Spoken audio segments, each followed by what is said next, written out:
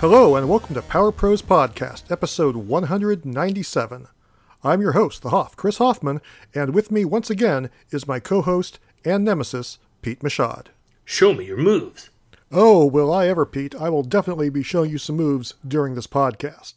In fact, we've got a whole bunch of stuff to talk about from the world of Nintendo. We've got some game impressions, we have some news, we've got some moves, and then we have this week's big topic, which is going to be our favorite video game soundtracks. Ooh, we've been waiting for this one. Yeah, it's something I've been wanting to do for a long time. However, before we get to that, we have some other exciting stuff to talk about, including a game that does indeed have plenty of moves. I am talking about Streets of Rage 4 for the Nintendo Switch from the folks at Lizard Cube, Guard Crush Games, and Dotemu. And Pete, let me tell you, I am absolutely loving this game. It is a fantastic revival, more than 25 years later, of one of my favorite series from the 16-bit era, and is an excellent side-scrolling beat-em-up in its own right. To me, it is a perfect melding of new and old. It feels just like my favorite beat-em-ups from back in the day, with a great sense of impact and give and take when you're fighting enemies. It's got incredibly responsive controls, a great selection of moves, lots of characters, a variety of enemies, environments. Everything is slick and super smooth. Meanwhile, the gorgeously detailed hand-drawn visuals, online gameplay, and plentiful unlockables bring this game decidedly into the modern era. It feels like a classic 2D beat-em-up, totally reborn for 2020. Wow, that was a mouthful, but it sounds like you really like it. So it's living up to expectations? Yes, it very much is. Like I said, I love the Streets of Rage series, so I was kind of worried what this would be like when I finally got my hands on it, but man, it has been everything I have wanted out of a game of this type. And it all starts with the 4 playable characters. It brings back a few of the classics from the old days, including Axel Stone and Blaze Fielding, who were 2 of the cops-turned-vigilante heroes from the original game, but now they are older and wiser. You'd really like Axel. Axel now has a hermit beard, even though he was clean-shaven before. And he's supposed to be like really thickly muscled now, but it kind of looks like he has like a massive beer gut. I mean, I can get down with that. It's a milk gut. Exactly. In addition, there is the awkwardly named Cherry Hunter, who is the daughter, not sister like I previously thought, of Adam Hunter, who was the 3rd playable character in the original game. And then there is Lloyd Araya, who is this big, burly Samoan dude with robot arms. He's basically Robo-Rock. So is he a distant cousin of Jax from Mortal Kombat? Perhaps. He very well might be. And all of these characters are just super fun to play. Blaze and Cherry are built more for speed. Axel is pretty well balanced, and Lloyd is slow, but super strong and just built for grapples. And as I predicted, he did end up being my favorite. He can even grab 2 enemies at once and slam their heads together, and he's got this intense, crazed look on his face, and I just love everything about it. I will take damage just for the chance to use that move and knock people's heads together. It is amazing. Built for grappling. It sounds like one of my aunts. I don't know what you mean by that, but I will take your word for it. Then on top of that, there are lots of unlockable playable characters as well, including the aforementioned Adam Hunter, who hasn't been a playable character since the series' very first entry. And then all these classic characters are here in all their 16-bit pixelated glory with their own play mechanics, and somehow there are just all these characters here, and they're all tons of fun, even if they are a little bit limited compared to the new characters, but still, it is an absolute blast to play. They all have a wide variety of strikes and throws and jump attacks and special attacks. Yep, those are all the moves for you, Pete. And you can even grab weapons like pipes and knives and bats and bottles and pool cues and swords, police batons, you name it. And the way that special moves work is really cool as well. You lose a little bit of health when you use them, but it's not a permanent loss. So if you beat up a few enemies without taking a hit, you'll then regain that health. So it gives you this really good reason to actually use these special moves and a great sense of risk and reward. Yeah, I feel like that was sort of a staple of the mid-90s beat-em-up, where you would use like a special attack and it would deplete some of your health. Right.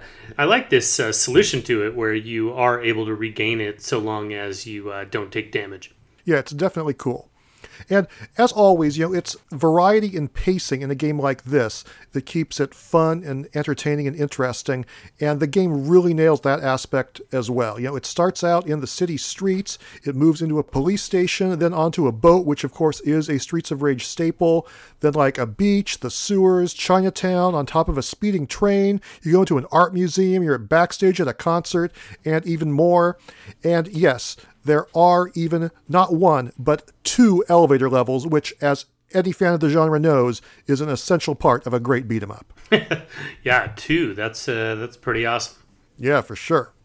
The action feels very familiar, yet also very fresh. There's lots of room for surprises and moments that just made me grin ear to ear. Naturally there are new enemies, locations, but there are also a lot of nice nods to the past, like familiar returning bosses and characters and scenes. Like, even Rue, the boxing kangaroo from Streets of Rage 3, makes a cameo for some reason, Obviously, the developers have had a lot of respect for the original. It is a huge love letter to the franchise. The story was never like a strong point of the series, but what's here is solid. It completely ties into the original games, with this game actually being set 10 years after the last entry, and the main villains are even like the adult kids of the main bad guy from Streets of Rage 1, 2, and 3. Wow, that's really cool. I love how they've tied everything in together. Yeah, absolutely. And another thing that was always great in those old ones was the music. That was always a fantastic highlight of the series. And, this game certainly sounds good as well. Some tracks are better than others. I wouldn't say it's quite as consistently great as Streets of Rage 1 or 2, but it's definitely better than Streets of Rage 3. And Yuzo Koshiro himself, the composer of those classic games, he even delivers a few tracks here that really set the mood for the game. And I think they are the best tunes in this offering. Boy, between Rue and the soundtrack, Streets of Rage 3, really seems to be the bottom of the barrel. Well, I wouldn't put it that way, but it is the series' weak link, that's for sure. Now, it's not to say that everything in this game is perfect either. The one area where I feel like it could have used maybe a little bit of improvement is with some of the bosses. They're fun, that's absolutely for sure, but some of them are really cheap, and they just have these big windows of invincibility, or they gain what you would call super armor, where you can hit them as much as you want, but they will just absorb the blows and then just plow through you no matter how much you beat on them. Oh, yeah. Plus, they all tend to power up halfway through the fight, which seems kind of unnecessary. Strangely, the first boss in the game might actually be the cheapest one. It just sets the tone. Then after that, all the other ones seem less cheap. Yeah, maybe so. But that aside, this game is an absolute blast. It is totally chock full of great content. It has 5 difficulty settings in story mode. It has an arcade mode where you have to play through the whole game with no continues. There's a boss rush mode. There's a multiplayer versus mode. And it's got some really fun extras as well. In addition to the retro characters I mentioned, you can activate a retro soundtrack option, which lets you play to the tunes from Streets of Rage 1 and 2. And there's even an option to change the health pickups. So instead of picking up a roast chicken, you get barbecue on a bone, or maybe even a salad instead. Awesome. Any milk? No milk, unfortunately. But yeah, as soon as I beat this game, I immediately started playing through it again with a different character, and then I played through arcade mode, and then I started playing in co-op mode, which in itself is just a ton of fun. Unfortunately, I haven't been able to play with more than 2 players yet, because it supports up to 4 locally, and I have not been able to try online yet either, but just everything has been a joy to play so far. I would easily call this my favorite beat-em-up game since the 1990s. Wow, that's high praise from you, huh? Yeah, but it is well-deserved. It is just a really, really well-made game. Naturally, I got this game as soon as I could download it, but I also ordered the Limited Run Games Collector's Edition, which includes the game, a Genesis-style case, an extra steelbook case, a soundtrack CD, an art book, a poster, a metal commemorative Genesis cartridge, a roast chicken stress ball, and a 7-inch tall mini statue of the main characters. Wow. On top of that, it turns out that there was also a European Collector's Edition from Signature Edition Games, and I might have got that as well. Oh, Hoff. Oh, Hoff. It includes an art book, a soundtrack, a keyring, enamel pins of the 5 main characters, and a replica of Axel's bandana. I actually got that one for a different system, so I have the Switch one coming and then a PS4 version as well. So yes, to say that I am loving this game is an absolute understatement. Well, when you can't make rent this month, let me know. I'll bail you out. That is much appreciated. But yeah, I just love everything this game does. I love the fact that Sega is licensing out its IPs to a new generation of creators that grew up with these series and loves them as much as I do. And I certainly hope to see more things like this continue in the future. Yeah, that's fantastic news. I mean, anytime people kind of delve back into, old IP, you really want them to be careful with the source material. Yeah, there's definitely a risk. Yeah, it sounds like they have. It sounds like they've been very respectful. It sounds like, for sure, in a lot of ways, it's definitely better than Streets of Rage 3. Yes.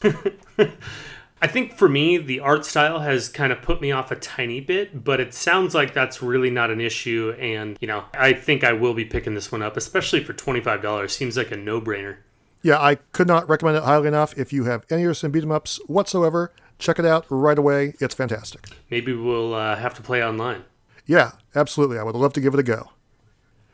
In addition to Streets of Rage 4, I've been playing another reborn Sega classic on Switch recently, that being Sega Ages G-Lock Air Battle. G-Lock standing for Loss of Consciousness by G-Force. Wow. Did you ever play this game in the arcade back in the day by any chance, Pete? If I did, I didn't know it by name. Okay, well, this title is an arcade-style, sort of flight sim in the vein of Afterburner. By flight sim, I mean you basically are shooting down everything that moves with your machine gun and your lock-on missile capabilities. The cool thing about this arcade game was the big, giant, honking cockpit cabinet that shook and moved when you played. And while that obviously can't be recreated here on Switch, it does a remarkably good job. You actually get to select a virtual motion cabinet that reacts and shakes just like the real thing, even if you can't quite feel it in the same way. And the Joy-Cons do a good job of recreating that rumble? The rumble is solid, but really it's all about the presentation that gives you this feeling of actually being there in this big sit-down arcade cabinet with like the ambience of an arcade all around you. And that, I would say, is done pretty darn well. Wow, that sounds impressive. Yeah, it really is. And when it comes to the gameplay, it delivers plenty of, 90s style faux 3D Top Gun style goodness as you just shoot your way through level after level of enemy planes and occasional ground targets. There are 3 different courses of varying difficulty and number of levels that you can choose from, but the missions within each one are unique, so the 9 levels in the beginner course are totally different from the 16 levels in the expert course. Graphically, I'd say the game looks about as good as you could expect for a 3D flying shooter from 1990, and while the shoot-'em-up gameplay is definitely fun, the game structure is kind of weird in that it is like entirely time-based. Your goal in every stage is to destroy a certain number of targets within the time limit, and if you do so, you get extra time and you move on to the next level, kind of like going through checkpoints in an arcade racing game. Mm-hmm. But, even if you get shot down and explode, you just keep going. I mean, you waste a little bit of time, but suddenly you're back in your plane, and no matter how many times you have to eject, you will not get a game over until that time runs out, Yeah, that's kind of an interesting mechanic for a game like that. Yeah, it's a little weird. It kind of makes the action a little less satisfying than it could be, and the lack of bosses is also, maybe a little bit lackluster. But, of course, that's how the original arcade game was, so it makes sense that that's how it is here. Since this is a Sega Ages release, there are naturally extra goodies, including various graphical filter options, a quick lock-on mode which makes things a whole lot easier, plus this new extra challenging Ages mode that lets you play through all 16 stages with only 1 credit, but with extra firepower at your disposal. Yeah, just looking at the images of it, it totally reminds me of Afterburner or, like you said, Top Gun. Definitely get some vibes of that. It does look, graphically pretty appealing. And so you're saying it's a pretty good game? Yeah, I mean, it's very solid. It was a game I really, really liked in the arcade back in the day, but there was really never an opportunity for a great home port until now. I mean, there was a Genesis version, but it was, not very good and did not deliver that arcade experience that you would want at home. So it's really cool to finally have an arcade perfect adaptation of this game here on Switch, finally. I don't know if it's a game I'm going to go back to a lot. I don't see myself, returning to the skies in this title very often. It probably doesn't hold up as well as some of the other Sega Ages releases, but just the fact that it brings this game home and does it essentially arcade perfectly, I would certainly call this a big win. Yeah, it definitely seems like one you'd want in your virtual library if you're into that kind of thing. Yeah, I imagine so. Is it eShop only or no? Yep, eShop only. You can grab it for a mere $8. All right. And that is all we have for the game impressions this week, so let us move on to a little bit of news. And the big news of this week is that Nintendo announced a new title coming to Switch. It is Paper Mario, the Origami King, which is going to arrive in only about 2 months on July 17th. Yeah, this was definitely completely out of left field. I mean... Well, kind of. I mean, we heard the rumors. We actually talked about it on the show a couple episodes ago. But yeah, we really knew nothing about it. And they just like, oh boy, here it is. It's coming out in only 2 months, which is kind of crazy for Nintendo. Right. I guess that's what I meant. Is that, yeah, I mean, we definitely knew that a Paper Mario was rumored. However, yeah, the fact that they're just like dropping a trailer and now you can pre-order it and it'll be out in 2 months is pretty unique for Nintendo of like a title of this degree. Yeah, it is kind of crazy. But, regardless of that, it is a brand new Paper Mario adventure, and as the title implies, it is heavily origami themed.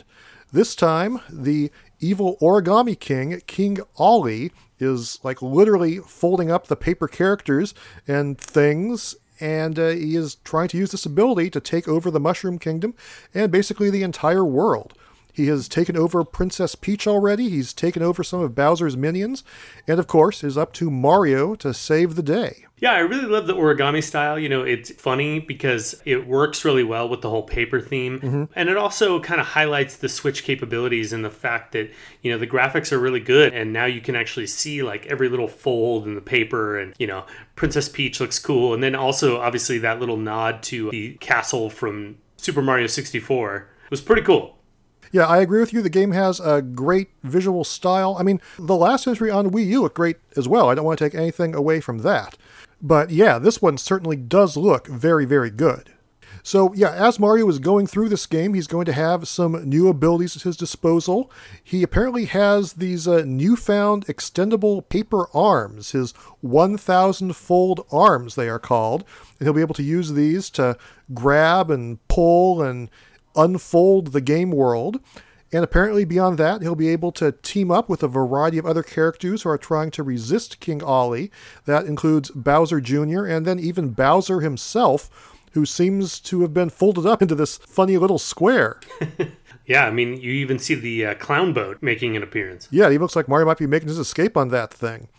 And, it's possible that even some other familiar characters have been turned into origami by King Ollie. We get to see a cameo by Samus Aran and Donkey Kong. Their huge bulbous heads are making cameo appearances at any rate.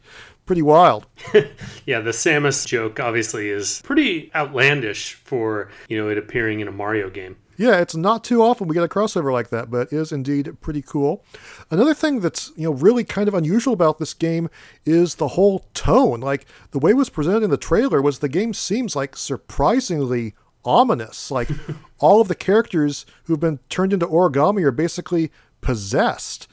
And, then you see stuff like, this giant Goomba who looks like some sort of crazed zombie, this huge mummy made out of rubber bands. There's like some big honking, I think it's a bad guy monster bursting out of the ground at one point. It's surprisingly creepy. Yeah, there really are some dark themes. I mean, even from like the dialogue of Princess Peach, it's like, whoa, that's creepy. Yeah, the whole part about will you crease yourself and be reborn sounds pretty diabolical. It's really not the kind of thing you'd expect out of a Paper Mario game or really out of Nintendo at all. But yeah, it certainly comes as a surprise. I mean, maybe the whole game isn't like that, but that's certainly the way it came across in this trailer. Yeah, but dark themes are kind of fun, and we really haven't gone there before, so yeah, I'm kind of into the vibe. Oh yeah, I'm not complaining, don't get me wrong.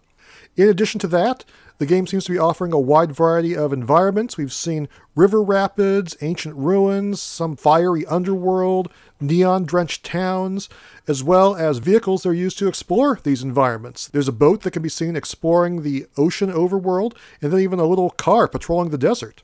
The game promises to have a lot of puzzles, and then it also has this new circular ring-based battle system that I'm still trying to wrap my head around, It's divided into these 12 sections with a total of 48 spots. It kind of looks like a dartboard lying on the ground, It's supposed to have like its own puzzle elements to it where you will attempt to line up enemies and then like combo them into oblivion to maximize your damage. Yeah, you definitely get the feeling from the trailer that they want to maybe reveal the gameplay at a later point in time. But yeah, I mean, definitely every Paper Mario game, the gameplay is some of the highlight of what makes the game special. So curious about this one. Yeah, absolutely.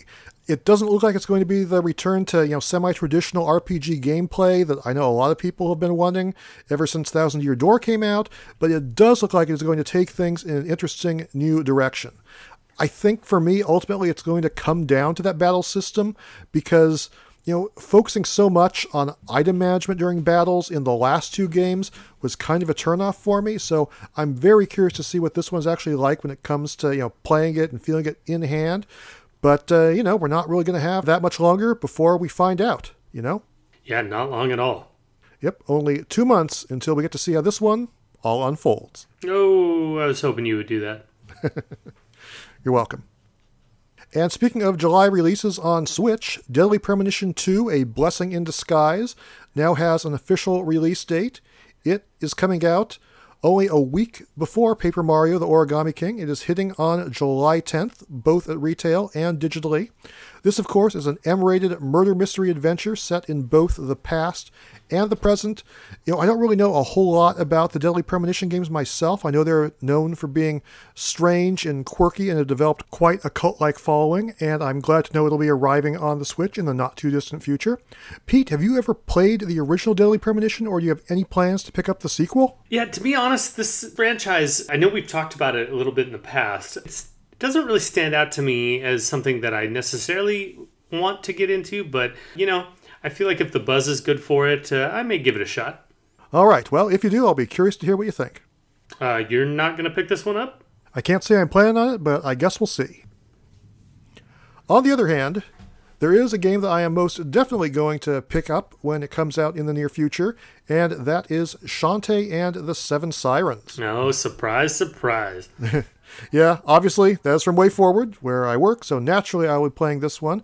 But one thing that's got me really excited is that there are physical pre-orders for this one, and they are starting basically right now. It'll be available as of May 15th from Limited Run Games. There is a standard edition as well as a collector's edition, which includes the soundtrack, a poster, a steelbook case, a set of 50 monster cards which replicate the in-game collectible, and also a non-functional commemorative Game Boy Color cartridge.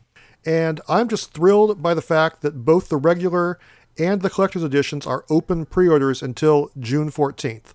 I wasn't privy to who made that decision, but, bless them, I say. I am just super happy that I'll be able to get this game without, just waiting for it to go on sale and trying to buy it before everybody else does. Because yes, even though I'm with Way Forward, I have to buy the physical special editions just like everybody else does. Now, listeners, if you were wondering if he's just going to buy it because he works there, I can assure you he was going to buy this regardless. Oh, no, I've been a big Shantae fan for a long time, and I'm also a big Limited Run Games fan. But I tell you, though, I almost had a stroke getting that collector's edition for Streets of Rage 4 I was talking about earlier. The only collector's edition I've actually ever missed, ironically, was for a previous Shantae game, Shantae and the Pirate's Curse, because I was, out of the country when that one went up for sale. So I was kind of worried when I found out that, it's going to be a limited edition from Limited Run, and it's not going to be readily available with Xseed like it was last time. But it turns out, hey, it is going to be out there for everyone. So it's not going to sell out in 60 seconds or anything like that. By the time you hear this podcast, it will still be available. And it'll be available for anybody who wants it, which I think is awesome. Also, there's even a Shantae plush and a set of cards featuring concept art from Studio Trigger. So there is all kinds of Shantae goodness available on limitedrungames.com right now, assuming you're listening to this before June 14th. You heard that right, folks? So there's no need to be shaking in your risky boots. Indeed. Well put, Pete. Yar. There are a few other exciting things coming out this month. For one thing, Nintendo also announced just recently that there are 4 new classic games coming to Nintendo Switch Online on May 20th. Those 4 are Rygar on the NES, and then Wild Guns, Operation Logic Bomb, and Panel-de-Pon, better known as Tetris Attack, all for the Super NES. Pete, you looking forward to any of these? Yeah, I think of this collection, Rygar has probably my most attention, mainly because I don't think I ever beat Rygar, and I might actually get around to it with Oh, heck, I never did. with That's the for sure. ability to kind of save and go back, have the save states as well as the rewind feature. That might finally allow me to beat Rygar. Yeah, you're not joking. But yeah, in addition to that, just seeing Paldipon come out on this service is really, really cool. I know that is a favorite of a lot of people. Of course, this game was later reborn as a Pokemon Puzzle League, right? Yeah, and I think there's also a version called Tetris Attack. Right, which I don't think we're ever going to see since Nintendo is not paying the Tetris licensing fee for that. Right. But yeah, it is certainly great to see it arriving on Nintendo Switch Online, that's for sure. Yeah, I'll give it a shot. And then, after that, coming on May 26th, the Mortal Kombat 11 Aftermath expansion is arriving. Now, I haven't actually had a chance to play Mortal Kombat 11 yet on the Switch, but this expansion adds a brand new story mode where apparently Liu Kang is now a fire god and protector of Earthrealm, and he has to enlist the help of some familiar friends and foes to secure Earth's future. And then there are 3 brand new playable characters that will be added. Shiva, who is the 4-armed female Shokan, who I believe originated in Mortal Kombat 3. Fujin, the Wind God, who I believe came from Mortal Kombat 4. And then, of course, everybody's favorite Mortal Kombat character, RoboCop. Wait, is RoboCop really in it? Yes, he is absolutely in here, and he is joining characters like the Terminator and Spawn and the Joker as the most completely nonsensical Mortal Kombat characters in existence. But yes, this is completely real. Well, that makes perfect sense, really. When it comes to Mortal Kombat, yes, just about anything goes. In addition, there will be new stages, new stage fatalities, and then friendships, which I guess were not in Mortal Kombat 11 previously. Who knew? Apparently, you can get this add-on for $40, or if you don't have Mortal Kombat 11 yet, you can get the whole bundle for only $60. It kind of seems like a huge ripoff to me for people who already bought the base game for $50 or whatever.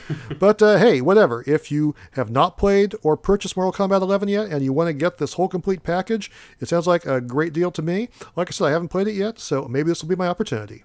Yeah, and this actually seems like it could be perfect timing for them to announce the latest Smash Brothers DLC character, Scorpion. Yeah, I'm not going to bet my beard on that one, but you never know. Or maybe it'll be RoboCop. Or Ed 209. Oh, he's in there too, by the way. I think he's in one of his fatalities. That makes perfect sense.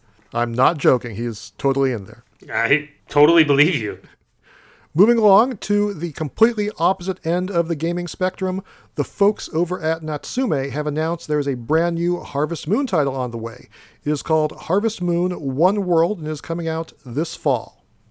This is an all-new entry in the Harvest Moon farming sim series. They are promising a brand new game engine and brand new style of graphics. I would personally say that is good because the last few entries have felt a little limited, and the visual style was maybe a little bit too much on the kiddie side for me. That aside, they are promising unique villagers, some familiar faces as well, and adventurous challenges. And they say it is set in, quote, a world without tomatoes, strawberries, or even cabbage. And you go on an adventure spanning the entire world to bring crops and farming back to life. What does that even mean? How do you span the entire world? I don't know. They haven't shown any screenshots for this yet. But obviously, the Harvest Moon series is the one that sort of started all when it comes to farming. So I'm always glad to see a new entry in this franchise. I kind of feel bad for anyone who has to come up with a storyline for Harvest Moon. Yeah, coming up with a plot for a farming game can't be easy. Unfortunately, the one thing that I don't know yet is if this one will have capybaras in it, because really, that's the make or break sell point for me. But can you get married? Don't think they've said anything about that either way, but I'm pretty sure you cannot get married to a capybara. That would make sense. And then one more item of interest this week. Pete, this is one you brought to my attention, the game called Abs vs. the Blood Queen. What is this all about? Yeah, it seems like the guys that created Killer Queen Black on the Switch, and of course Killer Queen in the arcades, have decided to make this single-player adventure using the Killer Queen engine. Yep, it is basically a side-scrolling spin-off of Killer Queen, and they are doing this via Kickstarter. Now, the good news is that this game is coming and has already met its minimum Kickstarter goal. The bad news is it still needs about $20,000 before it is guaranteed to come to Switch. Yeah, and that's where you come in. Me? Not our listeners, you, Huff. Well, unfortunately, I spent all my money on Streets of Rage 4 Collector's Editions, but I hope it reaches its goal nonetheless. You could also sell your Amiibo collection, of course. Oh no, I'm not doing that. No chance. No chance. Anyway, if you are interested in making this game come to Switch, better get on the Kickstarter right away because the campaign ends on May 22nd. And that takes care of the news for this episode. Let us move along and answer a little bit of listener mail. And this week we have a letter from listener Sean, who writes, "Thanks for the great podcast. Long-time listener, first-time emailer. I've only ever played a portion of that first Shantae on the 3DS Virtual Console. I'd like to get into the series with the new release coming. So my question to you, Hoff, is what order would you recommend I tackle the games in? I'm a huge fan of action platformers, if that helps, with Mega Man being my favorite series of all time. Speaking of which, I've been attempting to tackle a Mega Man marathon with the Anniversary Collections. I hit a wall playing 8 for the first time until I got my SNES Switch controllers and started using that piece of gaming perfection. Excited to get to 9, which is on par with 2 as my absolute favorite in the series. Hope the whole team at WayForward has a successful Switch release day." Now, Chris, is this you?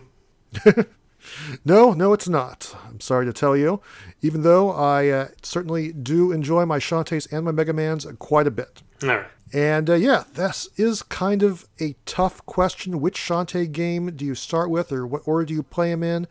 Personally, I think I would go with Shantae Half Genie Hero as the first one. It's the most modern. It was the first built specifically for home consoles. The visuals are HD. It's also very accessible and fast-paced, and it is more of an action platformer. Plus, it was intentionally built as a jumping-on point with minimal continuity to worry about. Now, most of the games in the series are more Metroid-style types of games, and that's one of the things that people seem to really like about it.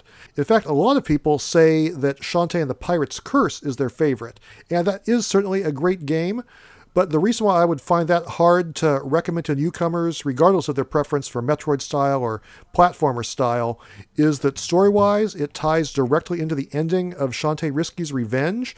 So if story and spoilers matter to you, I would say, play Risky's Revenge before Pirate's Curse for sure, because it's basically two halves of one big story. So yeah, I would start with Half Genie Hero, then move on to Risky's Revenge, and then top it off with like the dessert cherry on top with Shantae and the Pirate's Curse. And as far as the first Shantae, like you said, you already played that one a little bit, you can fit that one in at any time pretty much. But yeah, there are, depending on your tastes, good reason to go with any of these. All right, good to know. And I need to do a Mega Man marathon myself one of these days. Yeah, you should. Totally. In fact, I should for that matter. Good suggestion. Thanks, Sean. That does it for our letters for this week, so I think it's time for us to take an intermission, and then we come back. We will discuss this week's big topic. Excuse me? Yes? Is there a problem, Pete? Yeah, you're about to go to break. Yeah? What's wrong with that? There's one thing I need to do before you can go to break. Oh. Okay.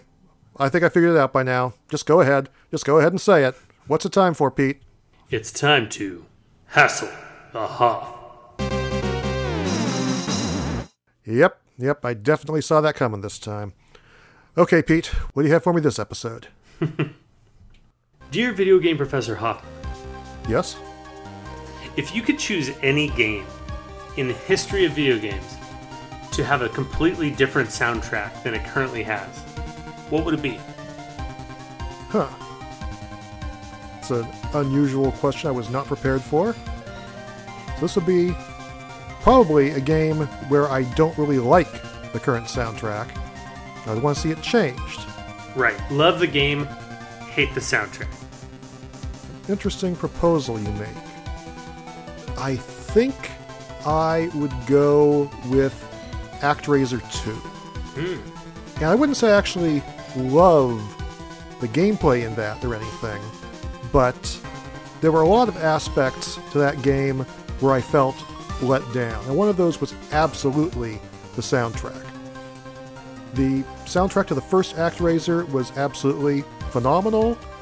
The one for the sequel, not so much. So I would love to have the original composer for ActRaiser 1 come back and do justice to the soundtrack by composing their own tracks for ActRaiser 2. So, yeah, I'm pretty sure that is the one I would go with. The first one was just so great. The second one, paled by comparison. Yeah, that's the one I would redo for sure. Good choice. ActRaiser 1 is a fantastic soundtrack. Yes, yes it is.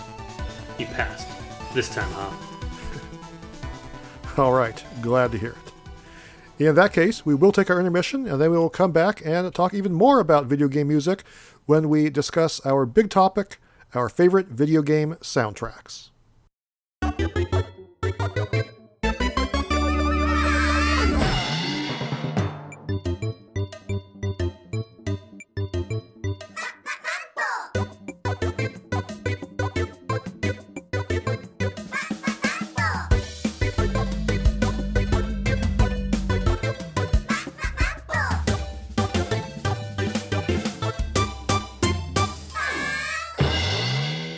All right, we are back, and we are ready to discuss this week's big topic, which is our favorite video game soundtracks. Music has, of course, been an integral part of video gaming since the days of the NES, and video game music can often turn a good game into a great game.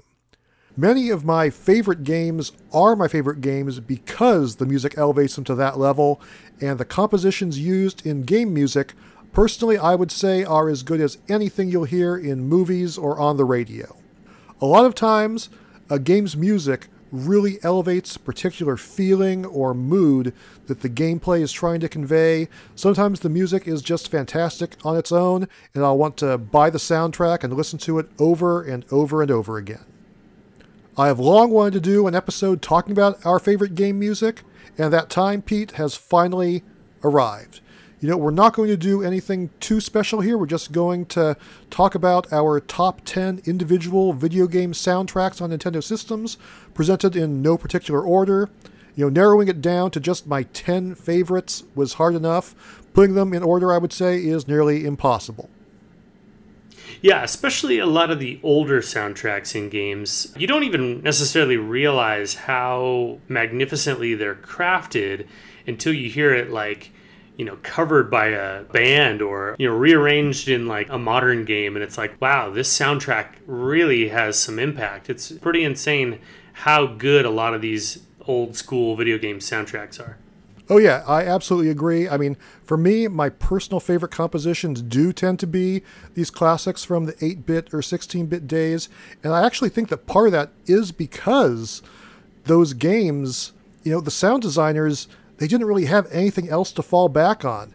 Their tools were pretty limited, and so if they didn't make these amazing compositions, you know, there was really nothing else they can do. They just had to make something catchy and enthralling because advanced technology couldn't save them. I mean, that's not to say there aren't amazing compositions now, but I think that back then, the desire to really shine in spite of the technological limitations, it just really helped these composers create some really fantastic, memorable tunes. I couldn't have said it better myself. So yeah, basically, these are just some of our favorite tunes. We are going to be sharing them with everybody listening. And before we do that, I will mention one caveat. We intentionally left the Super Smash Bros. Games off this list because they basically have all of the good game music ever made combined into one, and we figured that including that would kind of be cheating, despite the fact that they do have, you know, some of their own unique takes on a lot of great tunes. But nonetheless, that's why that one isn't on here. However, with that in mind, I say it's time for us to just get to it. All right, you want to lead off here, Hoff? Yeah, for sure.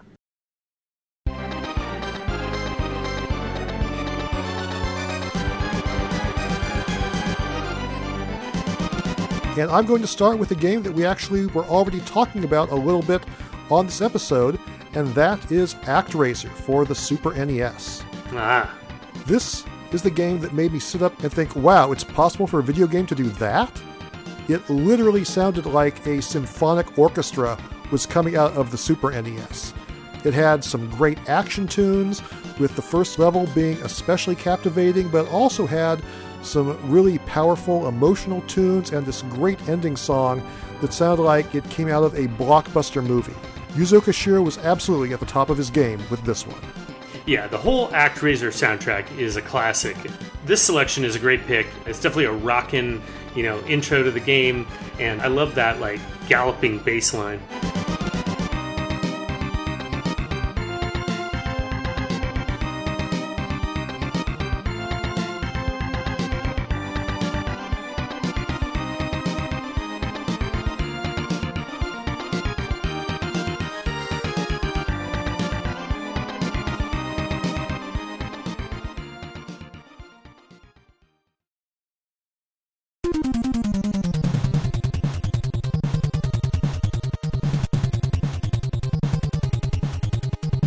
All right, so my turn, I guess.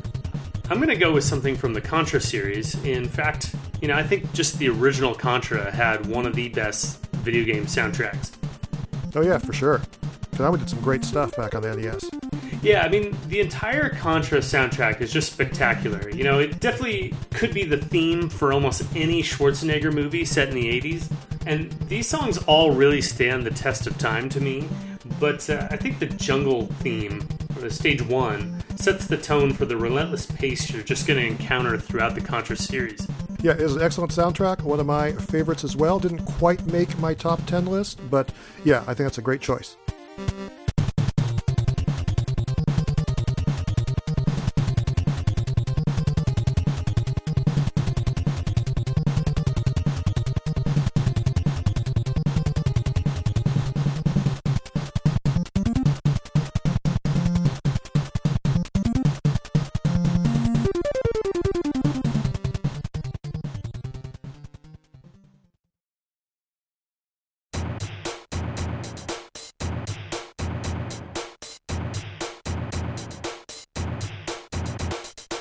My next pick is Chrono Trigger, also for the Super NES. The composer, Yasunori Mitsuda, delivered some fantastic variety with this soundtrack, from catchy, upbeat battle tunes to downright soothing or spooky background music that really brought out the best in each scene. I feel like each era had its own distinct sound as well, and the ending theme pretty much always brings a bit of a tear to my eye. There are a lot of great songs in this game, but I think the rousing character themes are probably my favorites, even if Robo's theme does sound a little bit like Rick Astley's Never Gonna Give You Up. Yeah, it totally does. But, needless to say, it is a fantastic soundtrack. For sure.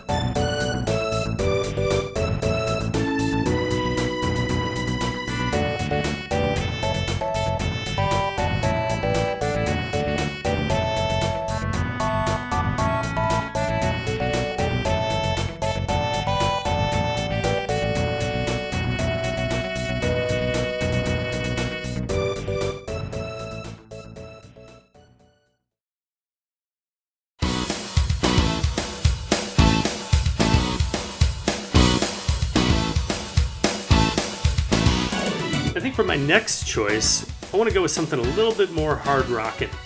And for me, nothing says hard rock quite like the F-Zero soundtrack. Another excellent pick. Now, to me, F-Zero has the most atypical soundtrack from almost any Nintendo title. And I knew I had to include one here, so I think that if I'm going to pick an F-Zero game, I'm going to go with F-Zero X, because they really laid on the guitar sound far more than the other entries into the series. Yeah, I have to agree. F-Zero has some great music, and I'm totally with you. F-Zero X, I would say, is the best in the set. It's all, super 80s kind of, but I love it nonetheless. Yeah, they really just took the music from the F-Zero franchise and just cranked it to 11. Yeah, for sure.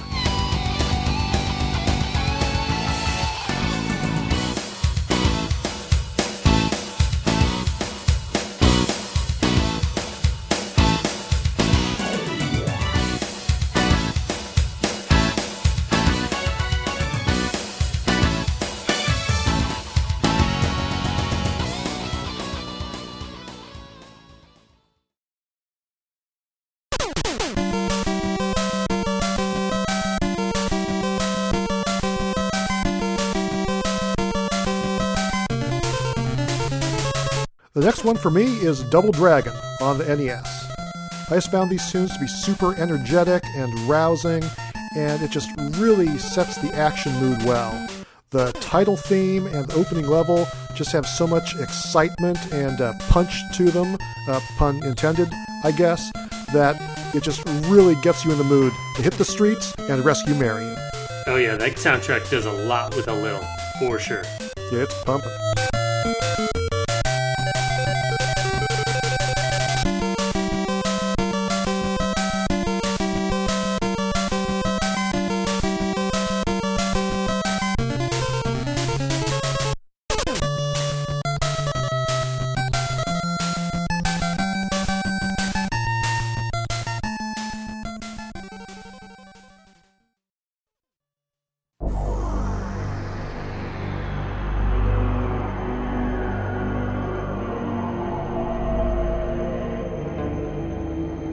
I'm going to go a little bit newer, a lot newer, and pick something from the Metroid Prime series.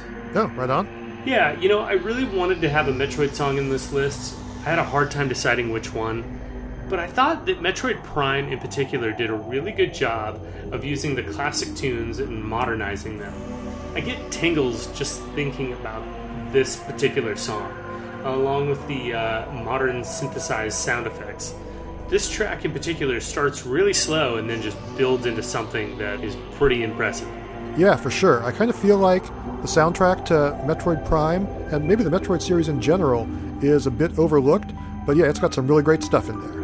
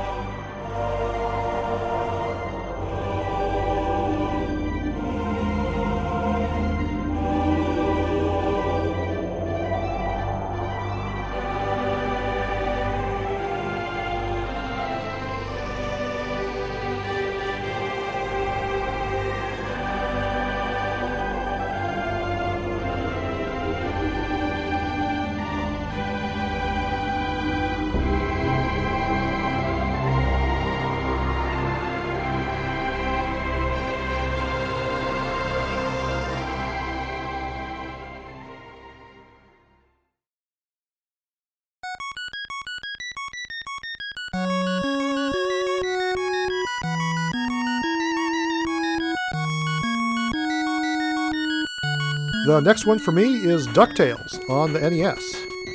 You might not think that a licensed game based on a kid's cartoon would have an awesome soundtrack, but man, this game sure does. There are 5 main environments, and each one is accompanied by amazing background music from composer Hiroshige Tonomura that just seems to get better and better with each level you play. The Moon theme is pretty much universally recognized as an all-time great, just bursting with fun and energy, but the other tunes shouldn't be overlooked either, especially the Himalayas theme, in my opinion. And back to my point earlier, the HD remakes of this just go on to prove that those songs are lasting and so good. Oh yeah, for sure. DuckTales Remastered has an amazing soundtrack as well.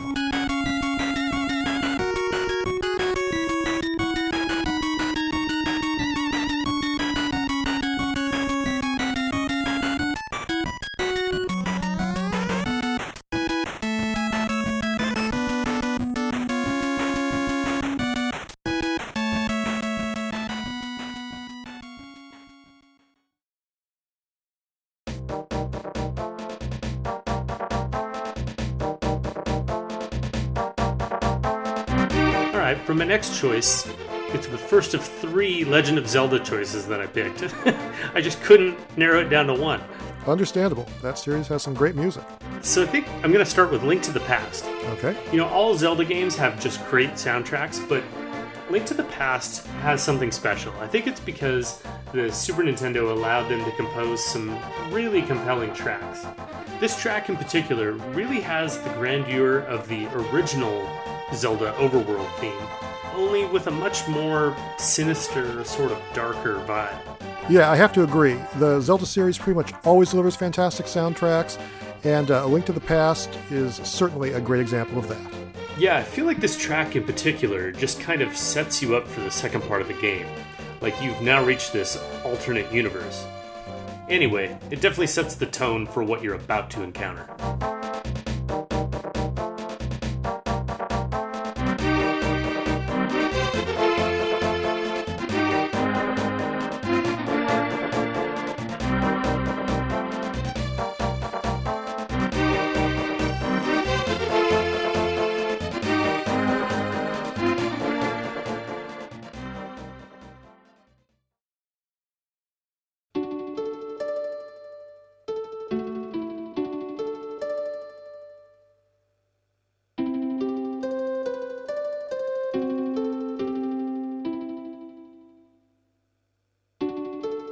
The next one on my list is also a 16-bit classic, and I'm talking about Final Fantasy VI.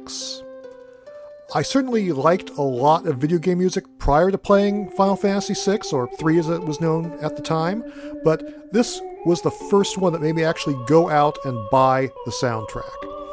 It's another one that has a really broad range of sound, from exciting battle tunes to quirky character themes, and I'm especially looking at you, Kefka's theme. Plus, it's got some emotional hymns during the game's more somber moments.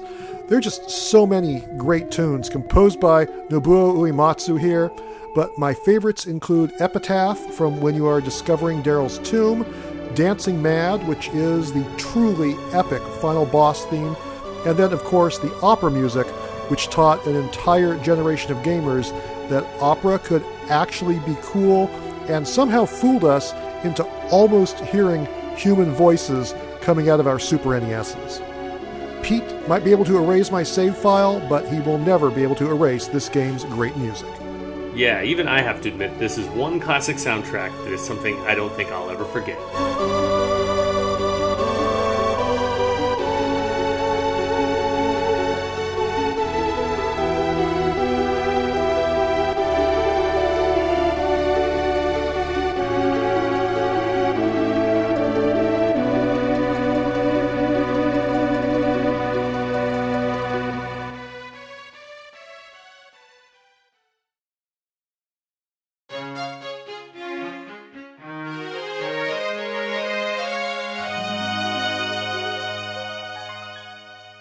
Alright, the next Zelda soundtrack that I have up my sleeve is The Wind Waker. The Wind Waker to me has one of the most outstanding soundtracks of any Nintendo game. Outset Island is this perfect example, I think. It just kind of sets up the tone of the game. It's almost as if you're about to watch the beginning of a play or some sort of stage opera. You know, speaking of operas. You get this very cheerful intro tune that just kind of sets the tone for this epic quest you're about to go on. Yes, another fine choice.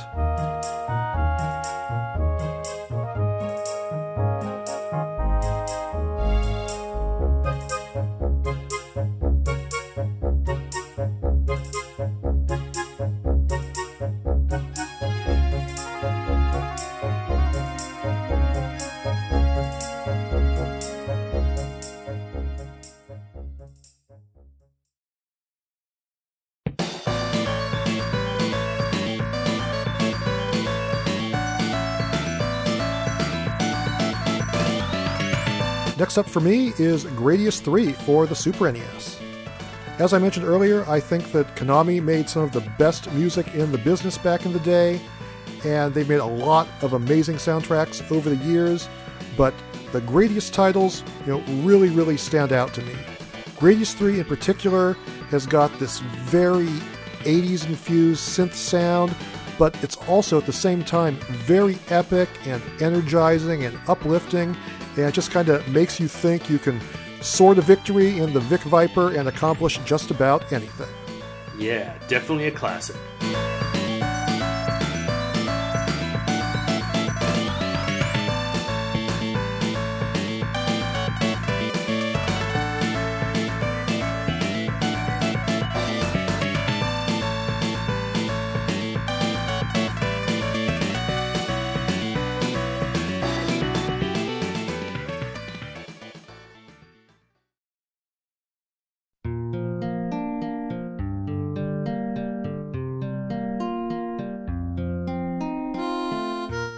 So my final Zelda choice would have to be Ocarina of Time. Yeah, you can't miss Ocarina of Time, that's for sure. Yeah, to me it's easily one of the most epic games that Nintendo has ever created. But the soundtrack, really tells you the same thing. There are just so many great tracks. I mean, it's got to be one of the more deeper and more robust Nintendo soundtracks up to that point. Oh yeah. Personally, I really love the Kakariko Village theme. It just sets the tone for this peaceful village, and it's actually impossible to be anxious while listening to this song. It's a scientific fact. That's pretty much true. Yeah, I definitely feel bad for not including any Zelda titles in my top 10 because I really, truly do love the music from almost every entry in that series, but Ocarina of Time is especially a standout. Big props in particular to the Gerudo Valley theme. Yeah, I definitely almost thought about playing that one. I can hear that one in my sleep. Nice.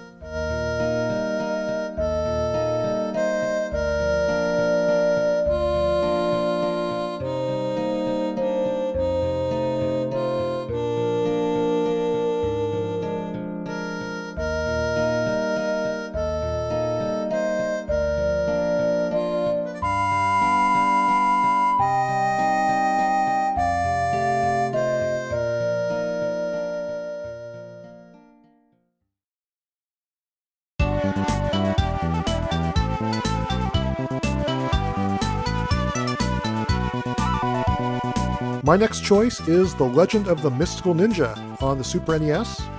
This is yet another Konami great, but what sets this one apart is how it incorporates traditional Japanese sounds and rhythms and instrumentation with modern sensibilities to make something that sounds totally unique.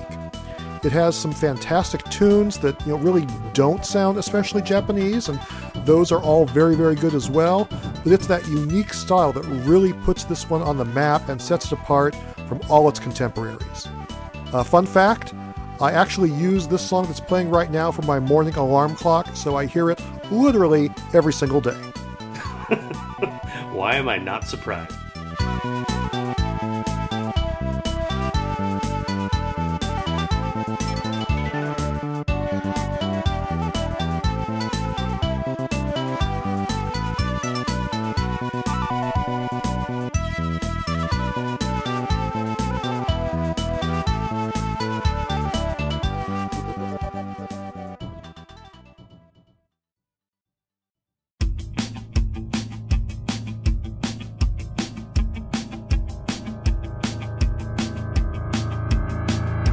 Now, when I picked this one, I honestly thought you would think I was ridiculous.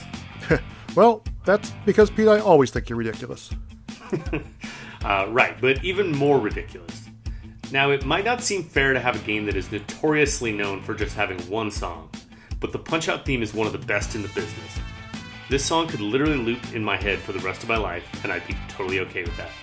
I'm sure you would. And in particular, Punch-Out Wii did a great job of modernizing the original theme, adding some synthesized horns and just a little bit modernizing it for the current gen. It really makes quite a workout song. Yep, that is true. It's a classic tune for sure.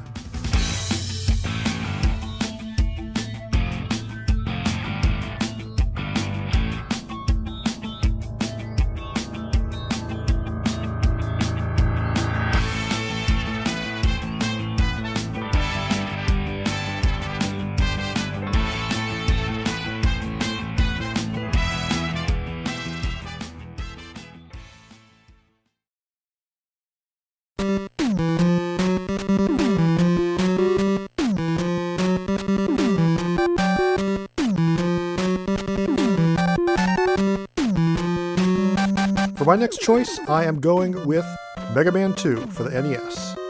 This is a soundtrack that I feel really defies expectations. There are literally 2 layers of sound to each track, and the tunes are structured in a very complex, creative, unconventional way that I feel goes against typical music writing formulas. The songs don't build up the way that songs usually do, and I feel like that is part of the soundtrack's brilliance. Admittedly, the Wily Stage theme, which is often regarded as the best song on the soundtrack, is kind of conventional in that sense, but nonetheless, it is really catchy and beloved for very good reasons. However, my favorite tune from this game's soundtrack is Crashman's stage, which is undeniably funky and unlike anything else in pretty much any video game out there. Yeah, Mega Man 2, pretty much from the moment you turn it on, just hits you with this rockin' riff on top of the building, and it just never lets you go. That's for sure.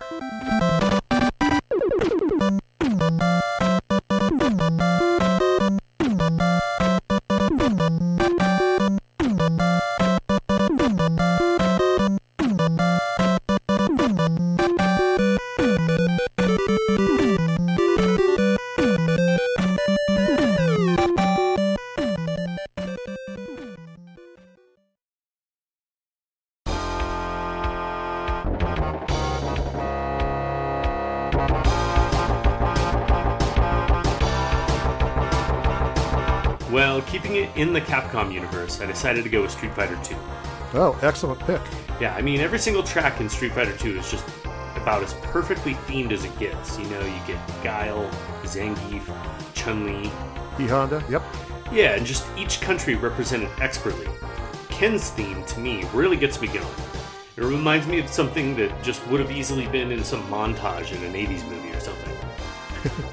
Yep, you are spot on. Pretty much every track in this game is phenomenal. My personal favorite is the Balrog stage, or Cammy's from Super Street Fighter 2. It killed me to not quite be able to squeeze this title into my top 10 list, but yeah, like you said, pretty much every track is an absolute A+. And of course, Guile's theme works with everything. That's what they say.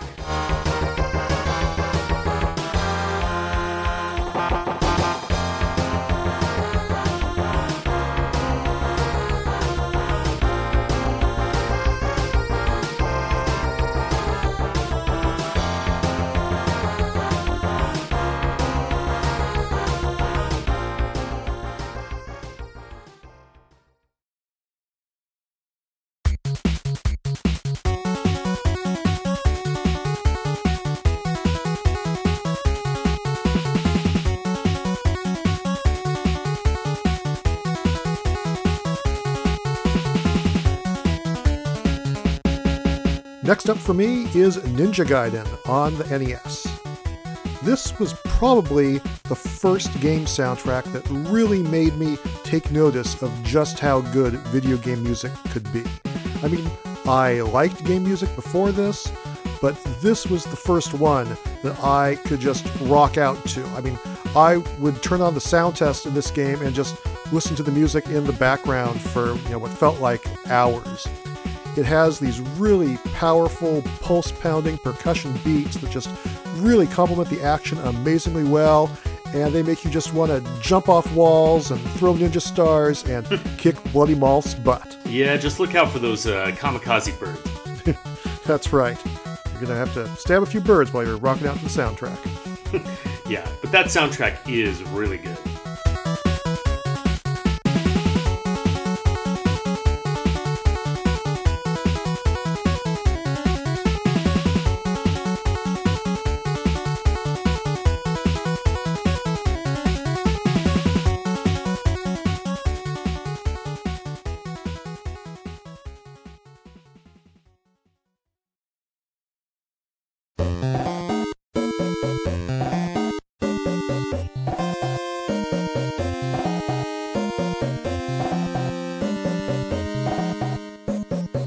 For my next choice, I went with something a little unorthodox, and I feel like it doesn't get the lion's share of its praise for its soundtrack. But for me, Super Mario Bros. 2 has a really just funky vibe. Oh, definitely an interesting choice. Yeah, all the Mario games have great soundtracks, but this one, for some reason, just really stands out. In particular, this underground theme you can hear has a Congo percussion. To me, I think it was like the first game to really do it. It also gives me this sort of desert / Middle Eastern vibe. And that was like a sound that I'd never really heard up to that point in my life. And it makes a lot of sense, though, considering the game's origins. Yeah, that's right. Yeah, I agree with you. I think that this game does have an underappreciated soundtrack. That particular tune isn't one of my favorites, but it does have some great stuff in there. I especially love the battle against Wart at the end, and then the ending theme that comes after that. Ah, yes. All classics.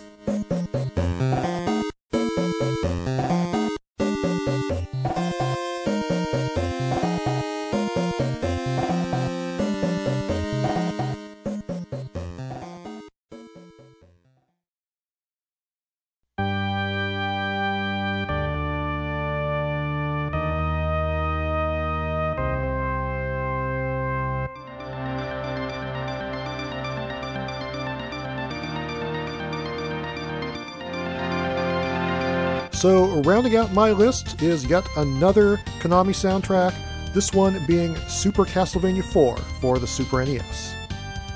Basically, all of the Castlevania games have had great soundtracks with really captivating main themes, and this one is no different, except for the fact that because it put the series on the Super NES for the first time, it completely surpassed its 8-bit predecessors. It had these really moody, gothic organ sounds and some amazing arrangements of already amazing tunes from the previous games. Songs that were already great got even better, and then the excellent theme of Simon, this game's main theme, just really puts it over the top. And I especially love the way that tune in particular is incorporated into the final battle and just transforms this melancholy encounter with Dracula into this heroic, action-packed clash for the ages. I can pretty much put any Castlevania game into this slot, but Super Castlevania 4 is absolutely a highlight. Yeah, the Castlevania series in general is just chock full of great soundtracks, so definitely a hard one to choose from. Indeed.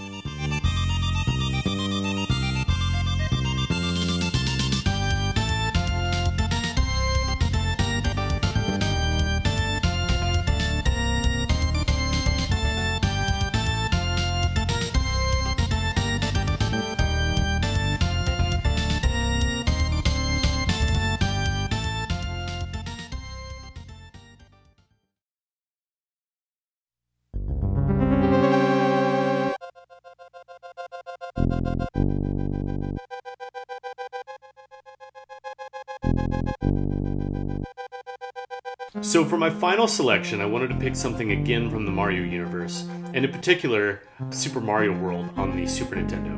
Oh yeah, well, it is hard to go wrong with Mario. Yeah, and in particular, this castle theme really just captures my attention.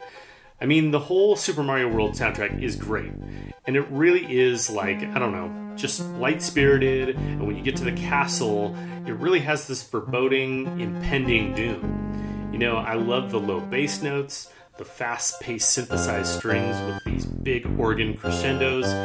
It almost sounds like something you could imagine like Count Dracula playing on his pipe organ. Oh yeah, speaking of Castlevania, but yeah, you make some great points about that. It certainly is very atmospheric. Man, Hoff, are you sure we don't have time to play the entire soundtrack? We'll see. Maybe next time.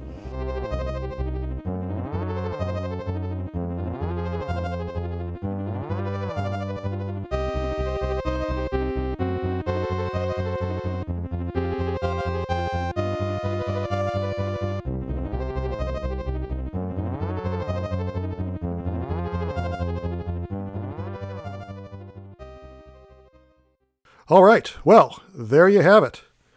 20 great video game soundtracks. 10 from me, 10 from Pete. I hope everyone has enjoyed going on this musical journey with us. Obviously, musical preference is very much a matter of taste, but if we've helped anyone discover something new and exciting to listen to, so much the better. And I would just encourage anyone to listen to these full video game soundtracks. Any of these games are total classics, and you can almost not find a bad track on the list.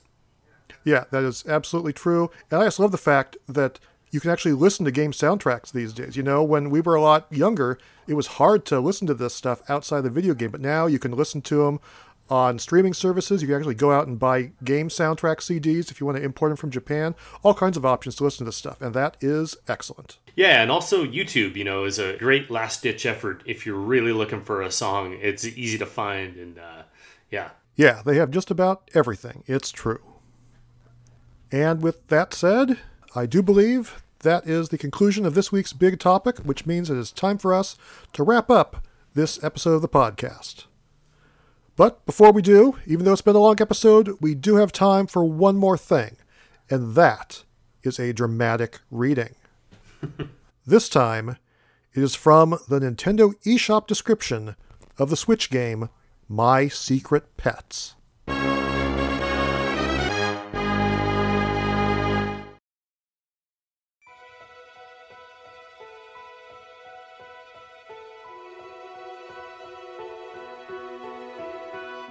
Your beloved pets have transformed into hot guys? An exciting story of cohabitating with some thrilling animal men. This is a romance game for women, where you live with your pets who have suddenly transformed into attractive men. you'll spend 7 days with your pets, who love you devotedly. Are they your pets, or are you becoming the pet? Your exciting reverse harem cohabitation with these animal men is about to begin. Available in Japanese, English, and simplified Chinese. The story. When you return home rejected the evening after being broken up with by your boyfriend, waiting for you are 4 handsome men who are actually your pets. Cue a fierce battle for the love of their beloved former owner, you. But watch out for the reappearance of your ex. Those are words to live by. I suppose that's true.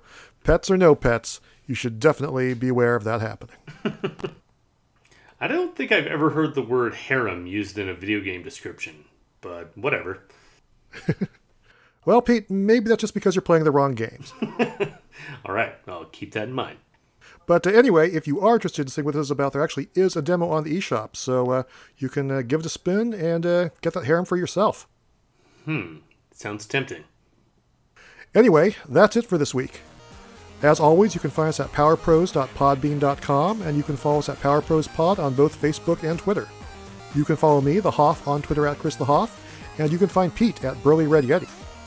You can email us at powerprospod@gmail.com, and if you like the podcast, it would be great if you told your friends about us. Thanks for listening, everybody. For myself, Pete Michaud, Agents are go! and our good friend Lucas, PK freeze! we will see you next time.